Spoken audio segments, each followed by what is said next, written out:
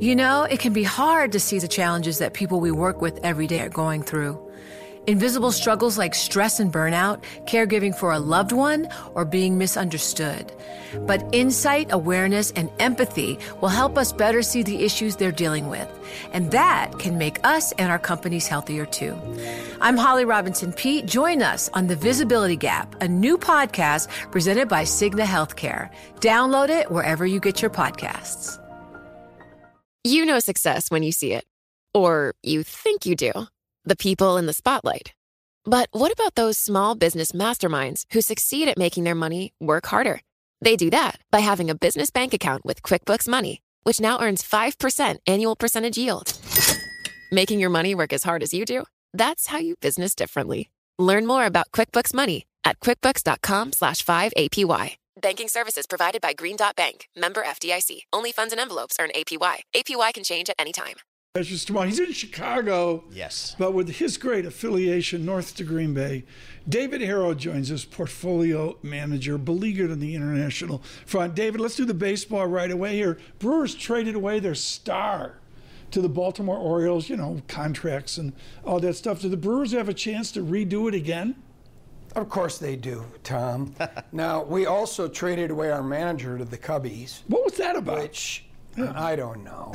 You know what? It was a good opportunity for Mr. Council. But the Brewers are on the ascent. The Packers are on the ascent. Badger basketball, all is looking good in Wisconsin. Right. We won't mention Boiler Up. They took it to the Wisconsin Badgers here the other day. Let's talk about the challenges of international investing. I'm not going to mince words, David, and I want to make clear, folks, David Herro and I go back ages and ages. Boy, it's been a challenge for you. When does your bet on European banking work out? What's the catalyst to create value in European banking? Well, actually, the stocks have started performing over the last couple of years, and we've been overweight literally since the European sovereign debt crisis of, 2011, 2012, 2013. Recall back then there was a belief that the pigs were all going to default. Portugal, Italy, Spain, Greece were all going to, maybe even France was going to default. And none of this really happened. But during the better part of that decade, the banks did have to build capital like they did all over the world. And that kind of prevented some growth and more money going to shareholders. They still performed okay in terms of business operations. Now here we are, 10, 12 years later, we see banks that are fully capitalized, meaning that whatever they generate in profits, they could either use to grow their businesses or they could use to give money back to the shareholders. And that's exactly what's been happening. And at the same time, what we see is now with higher interest rates, don't forget Europe had negative nominal, not real, Europe had negative nominal interest rates. And today we're well into the threes. So I think all those things that were headwinds for the European banking sector are now tailwinds, which means that when we see these 6-7 times price to earnings ratio, 60 to 70% price to book, 9-10% dividend yields, this is in an environment where earnings are growing and where capital is being generated and shareholder returns are increasing. So I do think still, now we're about equal weight. We're not as overweight as we were because we trimmed a little into the strength. But I still think this is one of the great pockets of value if you believe that a business is worth the cash flow streams which they generate. And David, give us your sense of the underlying European economic outlook here, because a lot of folks, they recognize the value in European equities and debt and just asset values, but just not sure about the growth over the next several years. How do you think about that? Well, first of all, you have to look at Europe on whole, where you have various countries growing at different rates. Southern Europe, believe it or not, is doing pretty good. Spain, Portugal, even Italy growing 1%, 2%, 3%. Then, of course, the biggest economy in Europe, Germany, is on its back. It's on its back as it was a couple decades ago. And it's on its back for a number of reasons, starting probably with their energy policy. But anyway, you have this situation where people are judging European businesses by where they're based, not by where they're making money, not where they're doing business, not where their cash flow streams come from.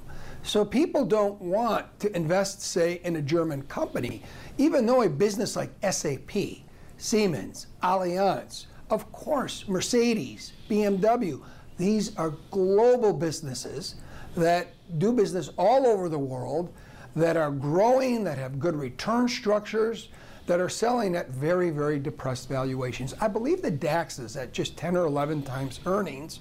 And when you compare this to the German 10-year, where it's at about 2.25, so if you look at that earnings yield of the DAX, about 10%, and you look at the German 10-year, that yield, equity yield, is about 7.75%. If you do that for the United States, you get about 20 or 30 basis points. And it shows you the valuation differential that exists in places like Germany versus the US. And I would argue it's unwarranted, given that many of these companies in particular don't just do business in Germany or in Europe. They're global businesses that do commerce all over the world. So, David, let's switch gears a little bit and talk a little bit about Japan. I mean, when I started my career on Wall Street in the mid-'80s, it was you had to do a tour of duty in Tokyo. That was how important that market was. Boy, that's not been the case for the last 25 years or so, but I'm starting to hear more and more people, including Warren Buffett, talk about opportunities in Japan. How do you guys look at that market? Well, like you, I started my career in the mid-'80s. 1986, I started my career. June 16th. Warren Spahn was on his final. Well, how come I'm 45 and you're... No. I started my career in 86. International investing. My first fund I invested in was started in 1987 in Des Moines, Iowa, at what was then called the Banker's Life. I believe Japan was somewhere around 70-75% of the international, of the IFA index. And it traded at about 60 or 70 times earnings, at 5 times book value, and it had an average return on equity, this is important, of around 7 or 8%. The market then peaked in 1989. Remember, there was a huge bubble, a property bubble, equity market bubble in Japan. It peaked at the end of December in 1989. The Nikkei was almost 40,000, just under 40,000, at 70 times earnings, 5 times book, 7.5% ROE. Fast forward to today. We're down to about 14 times earnings. Okay, much better, no longer a bubble. We're at about 2.25 times book, but the return on equity of an average Japanese company is just 8 or 8.5%. Now, there's all kinds of talk about Japanese companies rediscovering the need to increase profitability, returns, shareholder returns, etc. It has gotten better, but we're talking about ROE moving from 7 to 8 or 8.5, 9%. Still subperforming the rest of the world, making it difficult for a value investor to find value. David, you've got an immense advantage that you're not on the left coast or the right coast.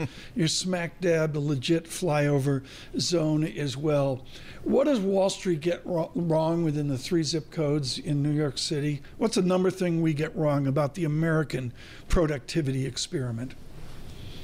Well, first of all, I mean, quite clearly, there is a uniqueness about America. And this is why this is why we have a border crisis, folks, because people are fleeing command economic structures where they're economically oppressed, and they're going to economic freedom. We're not as free as we used to be, but we're still one of the most free from an economic perspective. It still is a land of opportunity.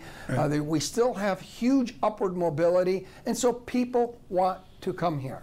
And we don't even have the safety nets that, say, Europe has or Canada has. We have an opportunity society, and we do forget about this. It's not perfect by any means, but it's far better than any other place in the world. David, I've got to leave it there. David Herro, thank you so much. With a real look in there, as Paul mentioned, Germany, a real focus of his portfolio. Mr. Herro is Deputy Chairman, Chief Investment Officer, International Equities, Harris Associates. The countdown has begun. This May, 1,000 global leaders will gather in Doha for the Qatar Economic Forum powered by Bloomberg, held in conjunction with our official partners, the Qatar Ministry of Commerce and Industry and Media City Qatar, and premier sponsor QNB. Join heads of state, influential ministers, and leading CEOs to make new connections and gain unique insights. Learn more at QatarEconomicForum.com.